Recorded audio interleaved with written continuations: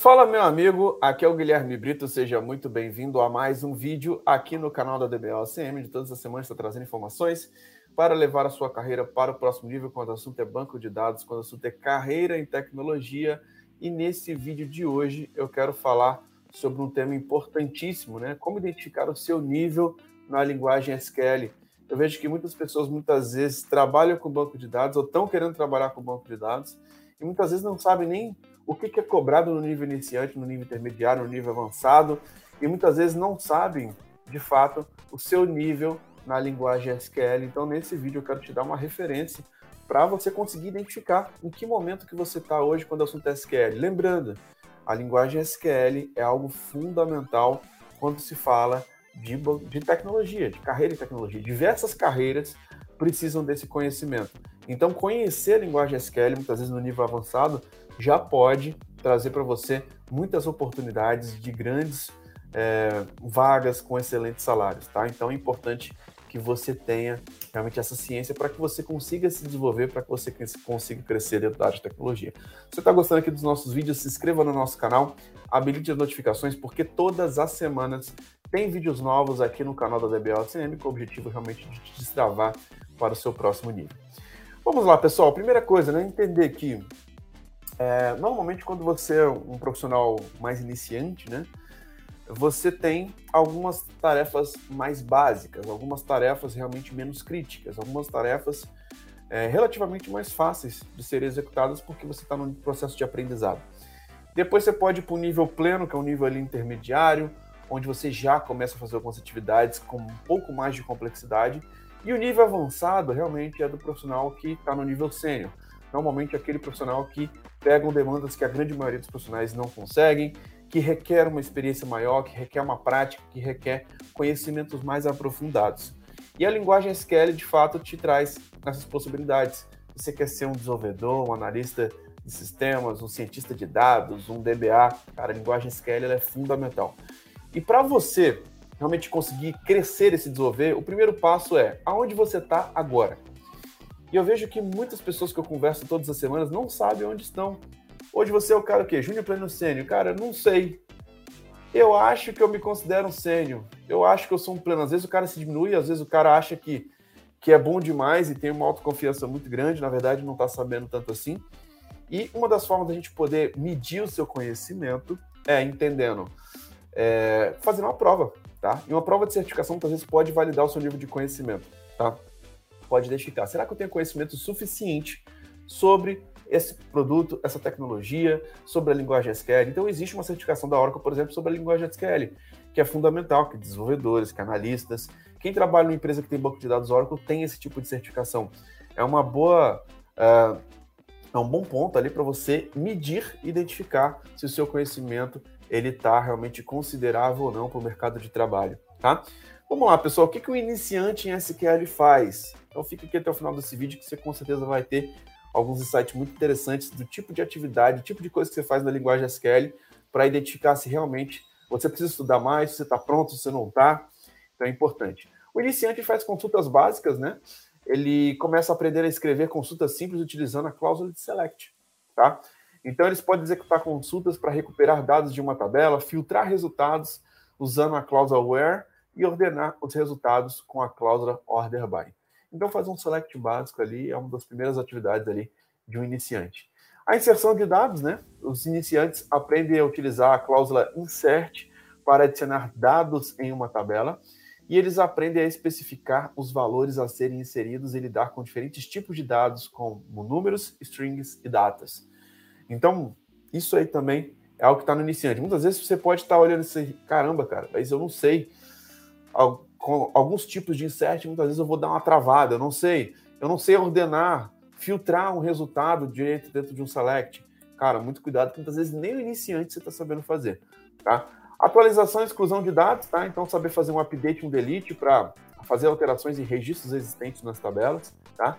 Criação de tabelas, você fazer um create table ali, entender como que você cria uma tabela dentro do banco de dados. Manipulação de dados, tá? De uma tabela, operações como adição e remoção de colunas, definição de restrições e alteração da estrutura da tabela também é algo importantíssimo e fundamental para quem trabalha com SQL. E consultas de join simples, né? Você pegar aí, fazer um join, por exemplo, um join básico, né? E combinar dados de diferentes tabelas. Você tem 2 tabelas, agora quer trazer informações realmente extraindo dessas 2 tabelas e trazendo os dados filtrados. Se você não sabe fazer um join básico também, isso realmente não está te colocando aí num ponto que muitas vezes você não está nem pronto para o mercado. E é muito importante que o iniciante esteja em aprendizado contínuo, tá? Buscando sempre aprender mais, utilizando aí, basicamente participando das nossas masterclass. Nós temos até programas mais avançados que a gente consegue te passar toda essa parte iniciante. Agora, o que um cara intermediário faz? O intermediário já começa a ir para o nível pleno, já é uma pessoa que normalmente já está dentro do mercado, tá? Então, se você quer entrar no mercado, cara, procura fazer todas as atividades que o iniciante faz ali com relação à linguagem SQL. Agora, o intermediário, ele é capaz de escrever consultas mais complexas e eficientes, que envolvem múltiplas tabelas, subconsultas, funções agregadas e expressões condicionais. Eles têm um bom entendimento da sintaxe SQL e das melhores práticas para otimizar consultas, tá? Então é importante você pensar aqui, será que você sabe realmente utilizar o SQL de uma forma um pouco mais avançada, fazer consultas avançadas, utilizar realmente expressões condicionais, funções agregadas e muito mais? Então esses são pontos que normalmente caem na prova de certificação e que já te levam para o nível intermediário. Modelagem e design de um banco de dados, tá? Tem habilidades avançadas em modelagem, são capazes de projetar e implementar esquemas de banco de dados eficientes, bem estruturados, então até mesmo a ponto de criticar uma modelagem, porque a modelagem básica é importante você ter ali para um SQL básico. Agora, você realmente ter habilidades mais avançadas em modelagem, já começa no nível pleno, entender as diferentes formas normais de relacionamentos complexos entre tabelas e técnicas de particionamento de dados, tá? Então já são assuntos ali no nível intermediário que são importantes. Muitas vezes você trabalha numa empresa que já tem tabela particionada, tem alguns elementos ali que devem ser criticados ali com relação aos dados, né, estarem eficientes e bem estruturados, então são pontos de modelagem. Integração de sistemas e ETLs, tá? Habilidade de integração de sistemas utilizando o SQL para sincronizar dados entre diferentes sistemas e bancos de dados, e pode criar e gerenciar fluxo de ETL, extract, transform e load, tá? Para movimentar e transformar dados entre diferentes fontes de destino. Então isso também é muito importante. E análise de dados avançada, profissionais intermediários em SQL têm a capacidade de realizar análises avançadas de dados utilizando funções analíticas, janelas, Windows Functions, né?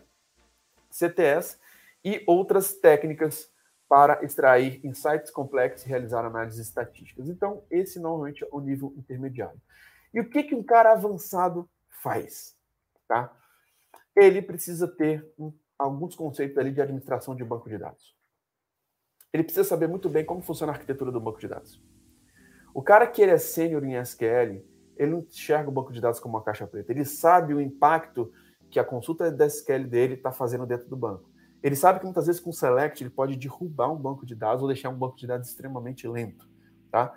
Ele sabe que dependendo do que ele está fazendo ali, ele pode estourar um elemento ali, uma table space de undo, gerar muitos redos, por exemplo, dentro do banco de dados, ou mesmo impactar muito a utilização de memória dentro do banco de dados. Então é importante que você tenha conceitos da arquitetura do Oracle, conceitos de administração. O cara, quando chega no nível assim, ele sabe o que ele está fazendo. Ele sabe como funcionam os componentes do Oracle, sabe quanto que só naquele SQL ali ele pode estar impactando dentro da arquitetura, dentro do armazenamento, dentro do banco de dados ali. Então é importante ter conceitos de administração básica ali de um banco de dados, tá? Otimização de desempenho, performance, é isso aí. O cara avançado é um cara que muitas vezes faz uma query lenta, fica rápida. Faz um insert lento, fica rápido. Sabe otimizar um delete. Sabe a diferença entre diversos contextos para poder otimizar. Então, identificar gargalos, aplicar técnicas, criação de índices apropriados, ajuste de configuração e reescrita de consultas complexas. Esse é o cara avançado. Se você não está nesse nível de performance, cara, você não está no nível avançado. Muito cuidado com isso. E resolução de problemas complexos, né? Relacionados à consulta SQL, relacionado à modelagem de dados, relacionado à performance. Então, ter experiência e conhecimento para investigar e resolver problemas de forma eficiente e ter a habilidade de depuração de consultas e otimização de códigos avançados, tá? Então isso aí é fundamental para quem está jogando um jogo alto. Cara, todos esses temas aqui, tá? Desde o iniciante, intermediário, avançado, muitos deles são cobrados dentro da prova de certificação. Então é um bom teste para saber se você está pronto para o mercado, se você realmente está sabendo de verdade. E muita atenção, Se você está com dificuldade nos temas iniciantes, cara, você não está preparado para o mercado. É por isso que talvez você, muitas vezes, não está conseguindo aquela oportunidade, porque o seu conhecimento está muito abaixo do seu conhecimento de SQL. Se você quer minha ajuda para poder realmente ir para um outro nível na linguagem SQL, deixa um comentário aqui embaixo, eu quero. Essa semana a gente está com algumas vagas aqui para uma sessão estratégica de carreira que a gente pode te ajudar a identificar o que você sabe, o que você não sabe, quais são suas maiores deficiências, o que você precisa estudar, qual que é a melhor forma de estudar para que você realmente domine a linguagem SQL na prática, para que você tire uma certificação, para que você seja um profissional disputado no mercado. Se você quer minha ajuda, deixa o eu quero aqui embaixo que a gente consegue te ajudar bastante. Beleza? Se você gostou aqui desse vídeo, dá um like, se inscreva no canal, habilite as notificações, porque todas as semanas tem vídeos novos no canal da DBOCM. Lembrando que essa experiência vai estar disponível nas plataformas de podcast, como Apple Podcast, Google Podcast, Spotify. Então assine a DBOCM por lá, para você não ficar de fora dos nossos conteúdos. Então é isso. Muito obrigado pela sua participação, um grande abraço e até o próximo vídeo. Valeu!